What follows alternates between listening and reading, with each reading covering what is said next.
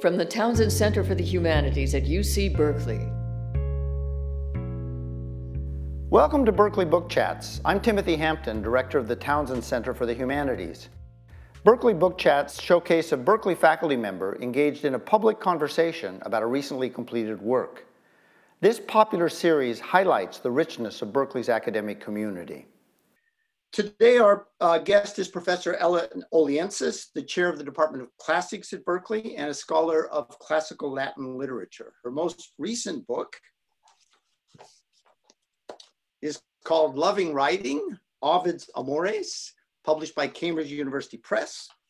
It offers an original and compelling exploration of the love poetry of the Roman poet Ovid, or Publius Ovidius Naso, as he was called.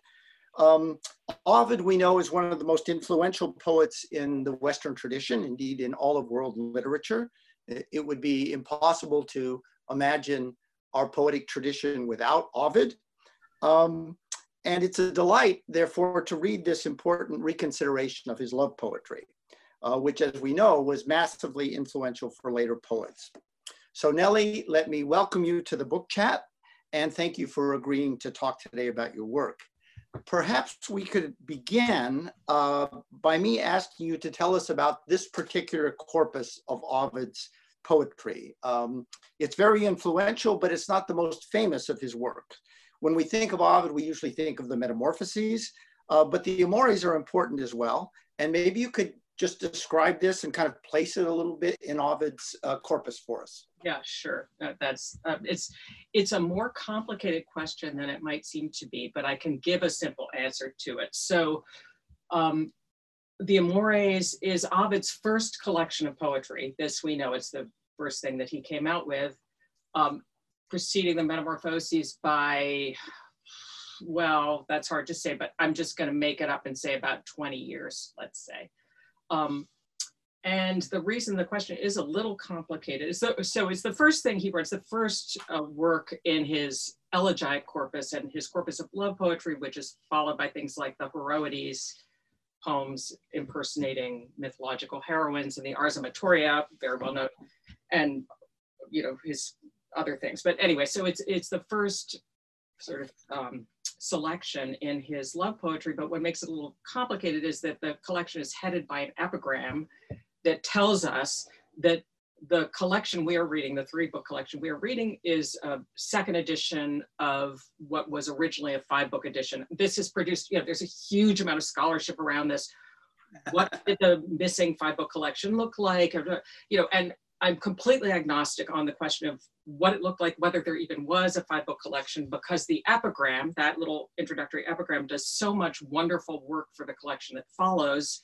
Some scholars think it's, there was nothing preceding it. In any case, what this means, though, is that the chronology, not only because of the epigram, but also because of some poems within the collection that seem to point to later moments or later collections, the chronology of the Amores is very hard to pin down. So on the one hand, it's his first work, and on the other hand, it isn't his first work. Okay. Right. So, there's that. So how did you get into working on this stuff? Yeah. So I have been kind of working my way backwards through Ovid now for about 20 years, I would say. So I started with the exile poetry, actually, which I read on an airplane flying to California, in fact, at one point. I got obsessed with the exile poetry, then I moved back in time to the Metamorphoses, and finally I moved back to the Amores. And for many contingent reasons, I mean, this project, might have been something else, but I think with the Amores, I think the reason I ended up actually committing myself to writing a book on the Amores is that I don't know quite how to put this, but I felt that my pleasure in the Amores, or my experience in the Amores, was not registered for the most part in existing scholarship. And it's always hard to say, because I'm a huge fan of the existing scholarship on the Amores, which does all kinds of fabulous things. It's just full of brilliant work, but it just didn't match up with how I felt the Amores. So I kind of wanted to write a book that was more located in my own pleasure. That's great. I mean, that's the only reason to write a book, right? Is because there's a space in your own experience there that hasn't been filled up by the relevant or existent criticism. So that's great. It's great to hear that. So could we talk a little bit about the persona of the Amores? So there's this guy called Naso, or Naso. I assume it's pronounced Naso, though I think W.S. Gilbert rhymes it with say so in one of his lyrics in Iolanthe. So, but we'll call him Naso for the purpose of argument. So he's there. He's this kind of strange character who's a kind of double of the author, but he's not a double of the author. In fact, he's much more disruptive in some way than most poetic personae. Could you talk a little bit about how he works? Mm-hmm. Okay. Yeah, for me, this is a very important kind of point, okay, which I spend maybe too much time harping on the book. Yeah. But, and the way I have to say, it's a little bit paradoxical, because my first book, which was about Horace, made a huge deal of the fact that it's kind of, there are big problems with an absolute differentiation between the author and his persona. You know, I was pushing to reunite Horace with his persona, whereas in this book, I'm doing exactly the reverse. I'm really trying to demarcate, you know, a very strong distinction between Ovid and this character I'm calling Naso. But the reason for that is that I'm doing that, and then I undo that gesture in the second half of the book. This is a roundabout answer to the question. Feel free to come back and tell me I have completely respond to you. But there is a tendency, because of various features of the Amores, there is a tendency, which is very natural and justifiable, to draw a very sharp distinction between the poet of the collection and the lover of the collection. And the lover is this scandalous, ridiculous, dreadful, you know, ludicrous character with whom we do not want to associate the author Ovid. Whereas the poet is a poet, and therefore we automatically want to associate him with the poet Ovid. And my sense about this is that what happens in the scholarship, again, understandably and justifiably, and this is a perfectly reasonable thing to do, it's not what I want to do, is that scholars tend to give the poet a free pass. In other words, when the narrator, the character within the Amores, is acting like a poet, he tends, this is a generalization, not entirely true, but he tends to be treated as a representative of Ovid, and to be kind of dignified by that association. Whereas the lover, of course, has nothing to do with Ovid and is this scandalous character. So the reason I'm interested in Naso, using that name, is precisely that I use the name Naso for the poet. In other words, for me, it's hugely important that the poet in the collection be not identified with Ovid, so that we have the license to recognize his more problematic attributes. So I'm very interested in putting the poet and the lover back together, since after all, this is one character across the Amores. It's not like there are two different people running around the collection. There's one person running around the collection, and to me, it's really important that he's the same character throughout. Right. And you also don't have the kind of temporal distinction between the poet and the you don't have a kind of narrative the way you do in Dante, where Dante the pilgrim is not the same as Dante the poet, right? I mean, it's more complicated. I've just received a message from one of my colleagues that I should remind those of you out there in Zoom land that you can type in questions through the Q&A function of the Zoom platform, and we'll ask Nellie these questions at the end of the conversation. So feel free to do that. So that's great. I mean, I think that's I have to say that reading this book, and I'd read the Amores because they're pretty influential in areas that I work in, but I had not read them particularly closely. And I have to say, it was entering into your book was almost like entering into a kind of labyrinth, because we have this kind of initial sort of close analysis of the poems and sort of things that are going on, and then as we move on and on in your reading, which is quite compelling, and I don't want to. It's a bit of a page turner, I have to say. The the analysis gets more and more complicated, and Naso's relationship to Ovid becomes more and more complicated, and his relationship to the woman, Corina, becomes more and more complicated, and more issues start to enter into your reading. Questions of sexuality, questions of violence, castration, eunuchs pop up here and there, masochism. I mean, it gets wilder and wilder as the story goes on, and really, by the time we get to the end, at least by the time I got to the end of the book, I mean, I was just reading the poems in a completely different way. So it was really quite compelling in that regard.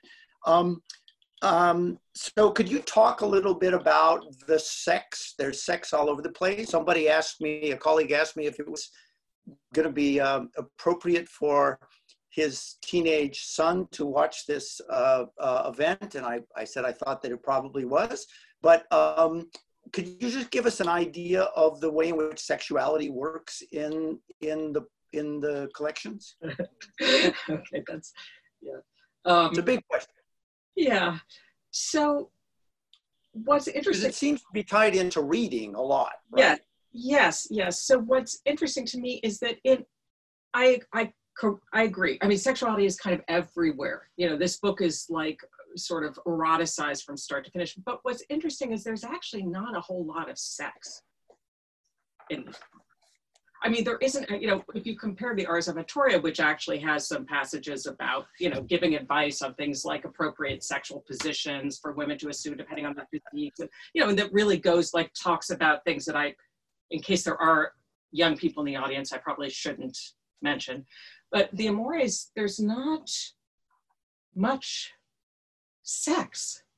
I mean, there's not much sexual action in the Amores, but this does not mean that the poems are not sexual. So this is also something that I'm kind of interested in, especially in the second half of the book, where I shift my attention. Okay, if I can back up a second. In the first half of the book, basically, I'm trying to take the poet down, right, and show that his poetic ambitions are tied up with a lot of unsavory emotions like envy, like competition, especially with his girlfriend, which is strange in some ways. Anyway, so I'm kind of taking the poet down. In the second half of the book, I'm trying to promote the lover, which is a difficult endeavor in some ways, by thinking about these issues around sort of his peculiar form of eroticism, which I associate with masochism in a couple of different registers, one more particular, like, you know,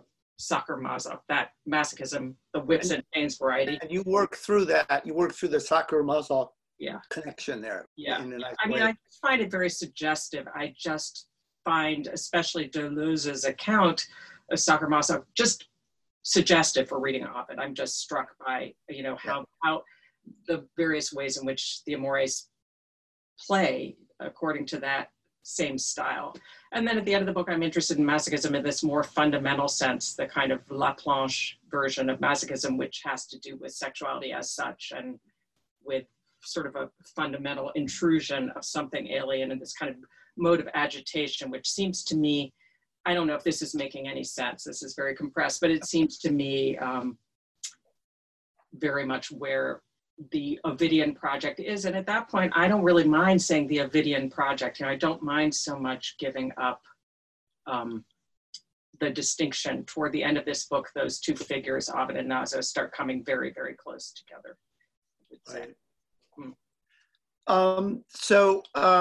Could we say something about the girlfriend? I mean, she puts up with a lot. Corina, her name is, right? Yeah. Yeah.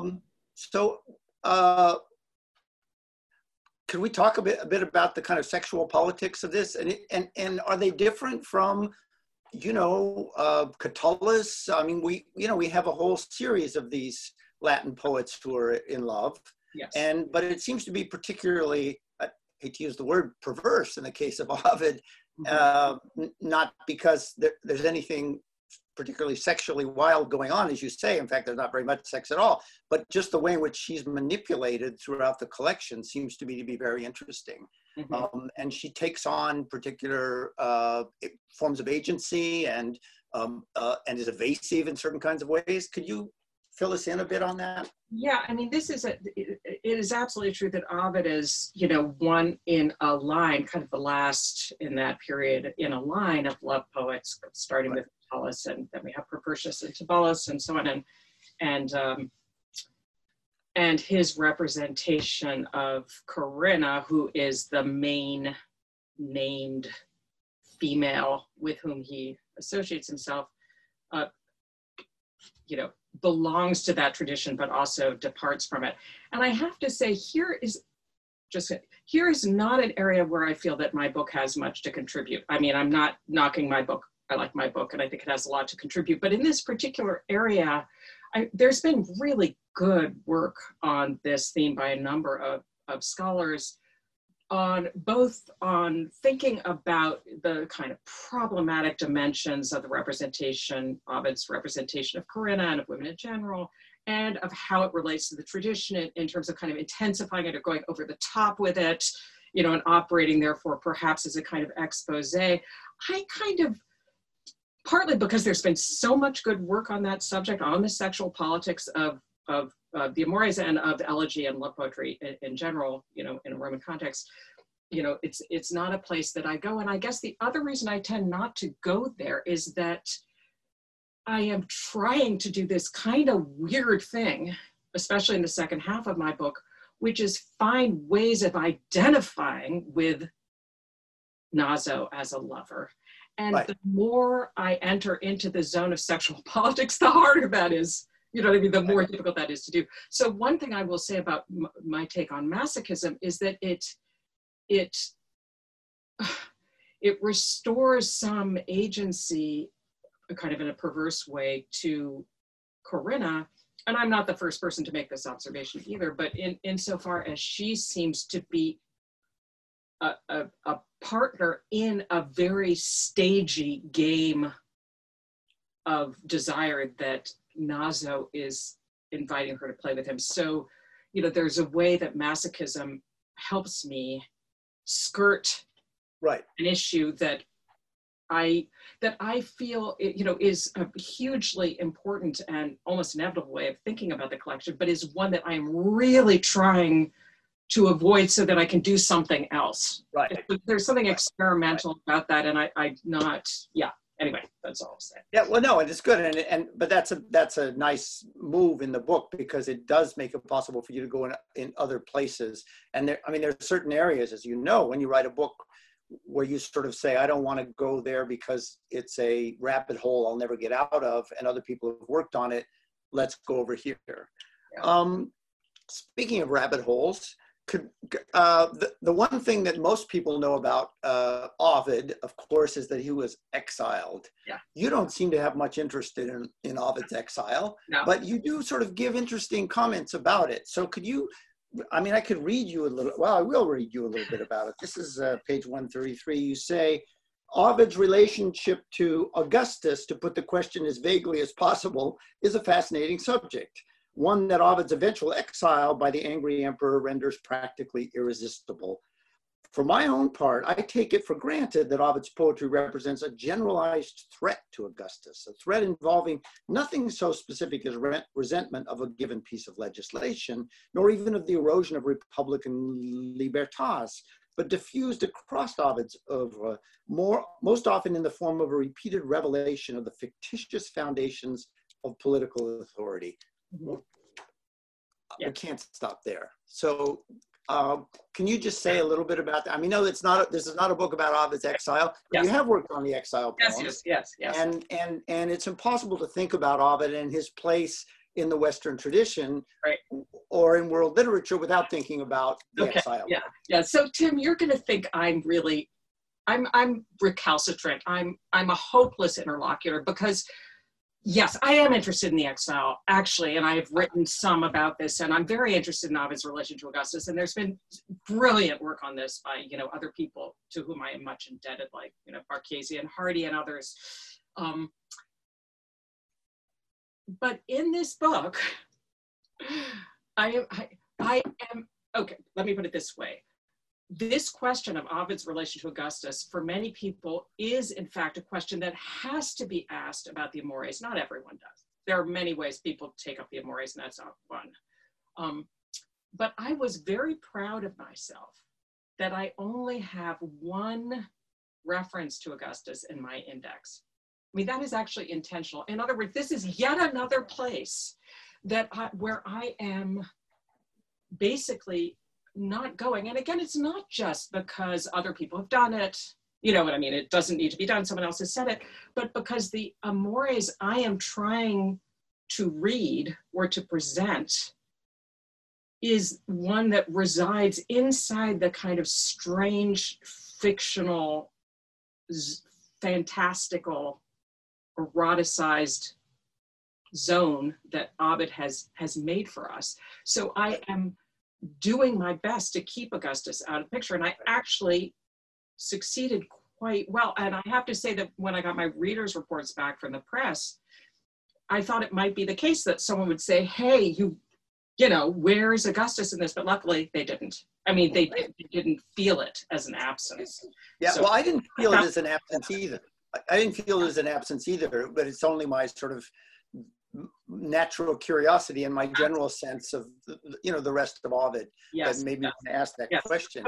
Yes, and I will say that the Amores, insofar as they're, you know, of a piece with the Ars Amatoria, which is Ovid's love poetry, is put forth as the alleged reason for his exile, you know, because the immorality of his poetry going against Augustus' whole, you know, so it's a very reasonable thing to be thinking about in the Amores. And yes, one can play them out in that direction. Again, I'm really... No, that's fine. So I wanted to shift gears a tiny bit. One of the things that I really loved about the book was the way in which it focused on, it began by focusing on questions of form, and it sort of ends by focusing on questions of form.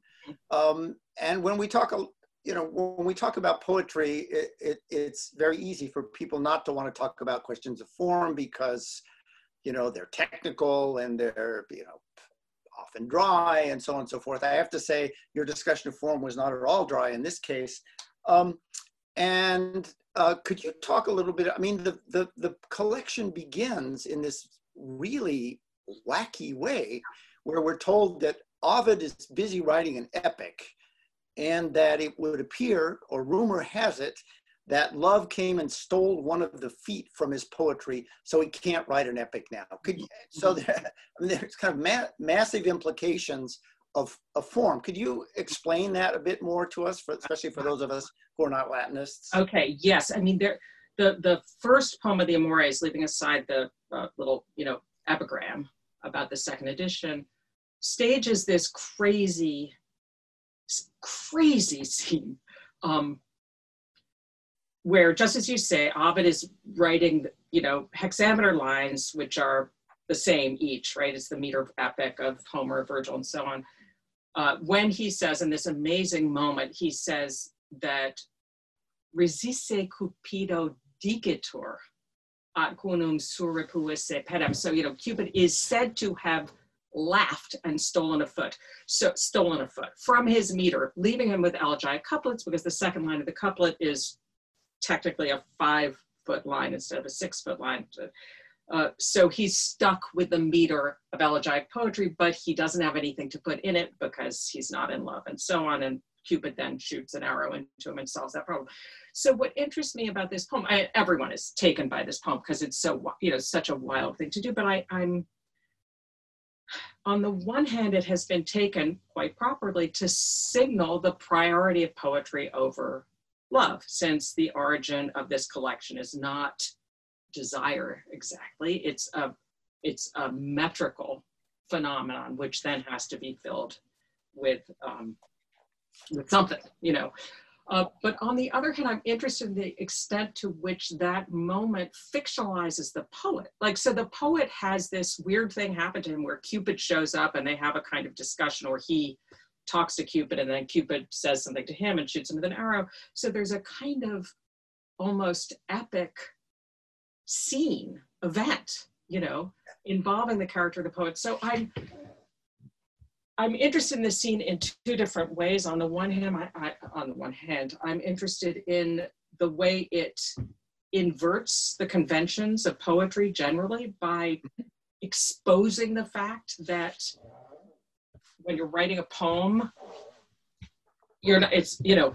there's not just some overflow of something that lands into meter, right? It shows you it sort of lets you into the poet's study, on the one hand, and on the other hand, that the poet's study itself becomes kind of part of the fiction.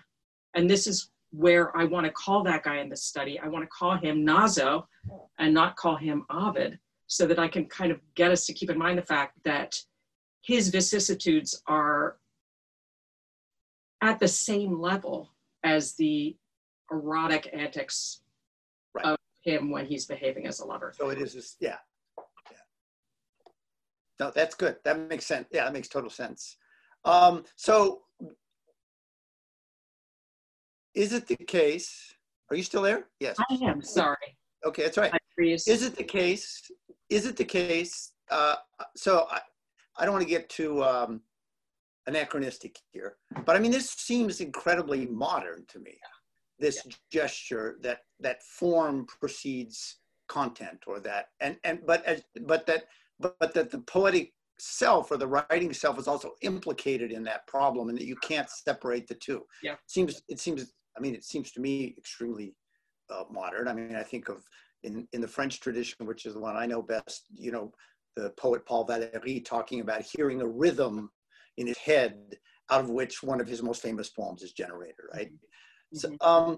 So since we're getting to the end of the hour, could we zoom out a tiny bit, pardon the no pun intended, could we zoom out a tiny bit and think a little bit more about sort of modern analogs here? I mean, there's a lot in these poems that reminds me of Shakespeare. And the strange inverted logic, the impossibility of distinguishing the poet from the lover, the curious games of mirroring and doubling that seem constantly to be happening. Is that your sense as well?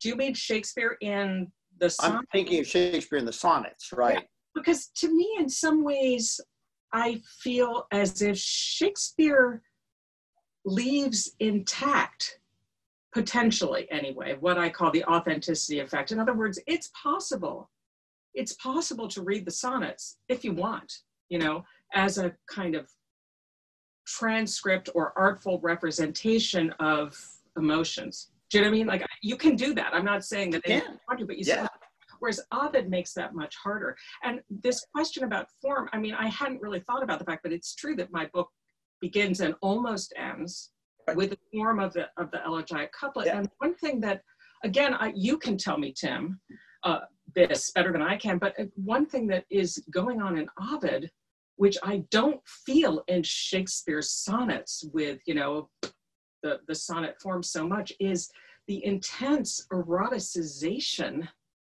to use an ugly word, of the elegiac couplet in Ovid, because it's not simply that form comes first, it's that form is actually a medium of sexual energy.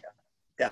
And I actually believe that of the Amores. And I don't feel that in Shakespeare, but I think I might feel it more in the plays than in the sonnets. I think so, yeah. Yeah, well, certainly in the plays where form is also is often staged. I mean, we think of something like the obvious moment, the moment in Romeo and Juliet, where Romeo and Juliet are seducing each other, and they in fact make a sonnet by putting their hands together and speaking to each other.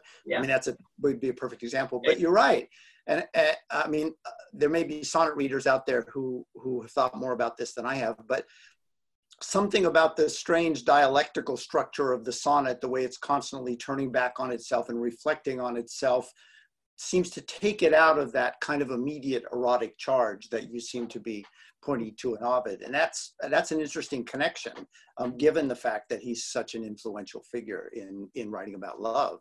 Mm-hmm. I had other things I wanted to talk about, such as the parrot poem, but we do have a question, and somebody says, what is your take on on Amores 1:5. Okay, well, yes.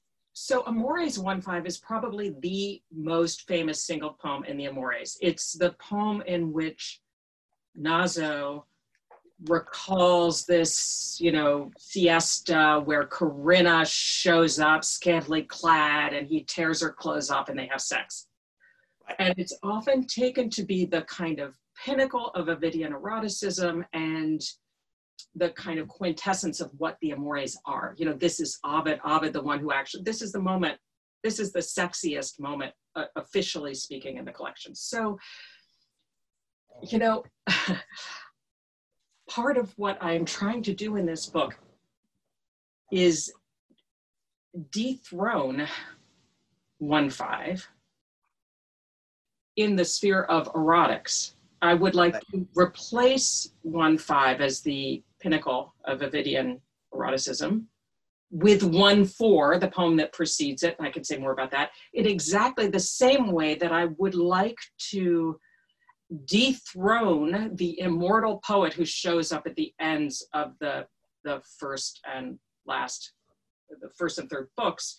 I would like to dethrone that poet, not replace him with the poet of the poems that come before, but at least show how he is the same person as that kind of unpleasant lover. I mean, how his poetic success is founded on the gestures he makes of relegating his girlfriend in the preceding poem. So to me, these are analogous. My desire, my possibly perverse desire to make that gesture. So with 1:5, it's, there have been wonderful things written about that poem, contouring and nuancing the discussion of its supposed direct sensuality, showing that it's actually much more complicated than that. And it's, there's been great work on the poem from that perspective. But for me, the problem with 1:5 is that it's, well, I have no problems with 1:5. Let me just speak more. But you have things to say about it.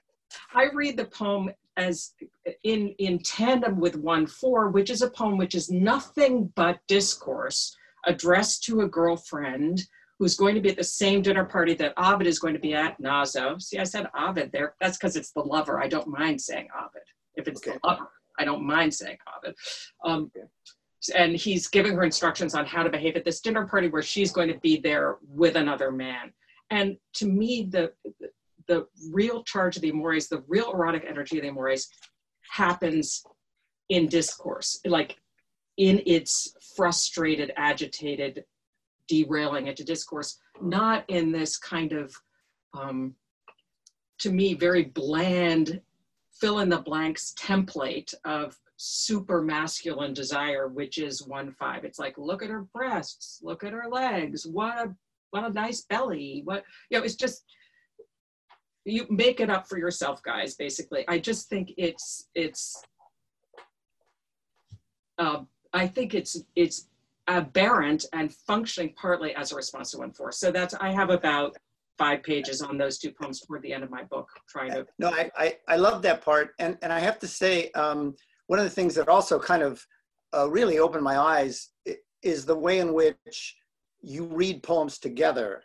Yeah. And the way in which, a minute ago, you said the erotic charge is, in the discourse, but also the erotic charge is in the relationship between poems in some kind of way, right? A lot of the ways in which they respond to each other, they reflect on each other. Yeah. And in some ways that in itself is quite startling. It reminded me a little bit of Petrarch, where there's a blank space between the sonnets and stuff happens and we're not quite sure what to make of that. Yes. But in Ovid's case, it seems to be much more deliberate. And as you argue, these poems are really in a kind of dialogic relationship to each other. Well, I would say, that with 1:4 and 1:5, you can see, it's not hard to see the relation there because one is frustrated, the other is satisfied. One is night, the other is midday.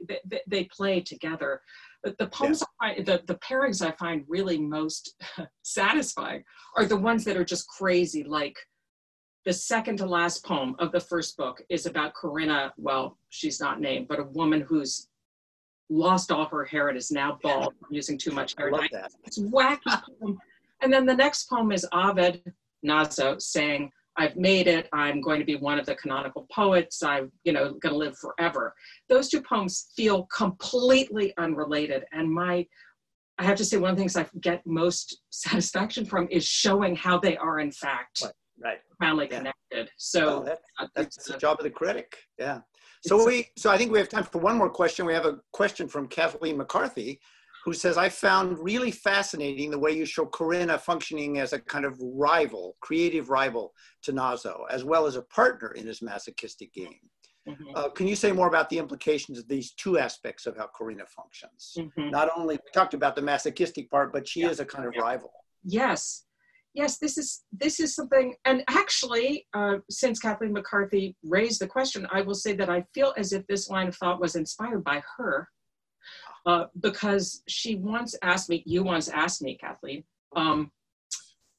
something about, I can't remember what it was now, but something about rival poets, how rival poets not showing, that there really aren't rival poets generally in these collections, and so I thought that was really interesting, and within the world of the Amores, rival poets, or even,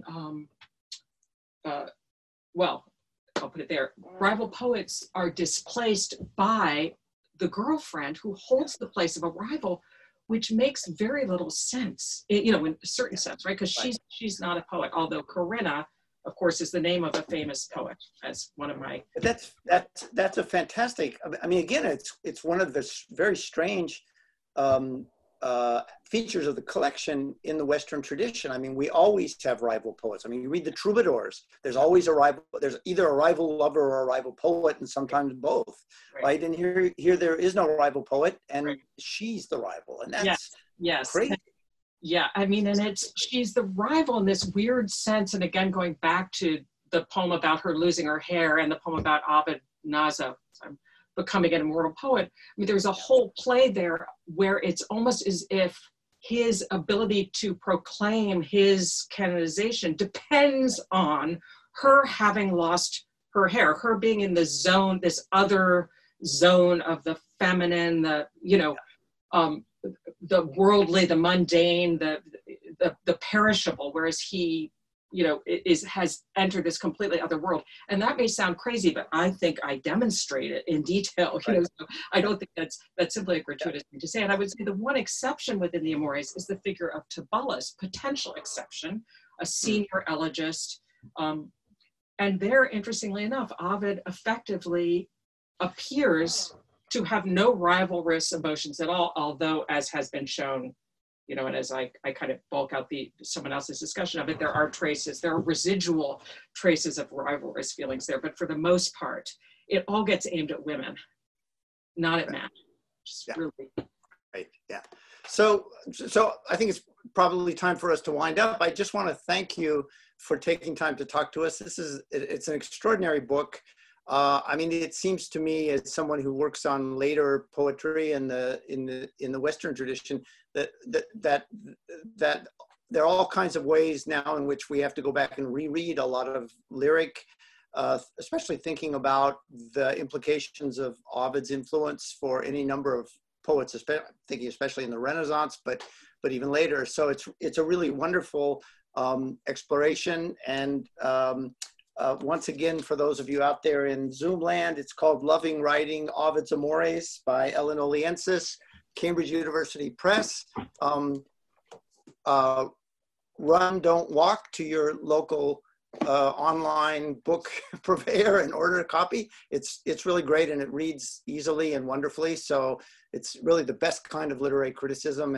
And thank you, Nellie, for talking to us, and thanks for writing the book. And I want to tell everybody that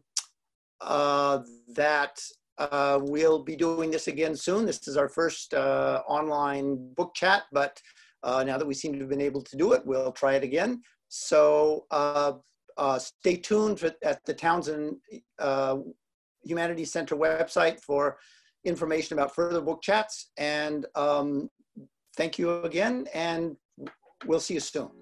Thank you, Tim. Thank you, Nellie. We hope you enjoyed this Berkeley Book Chat, and we encourage you to join us in person or via podcast for future programs in this series.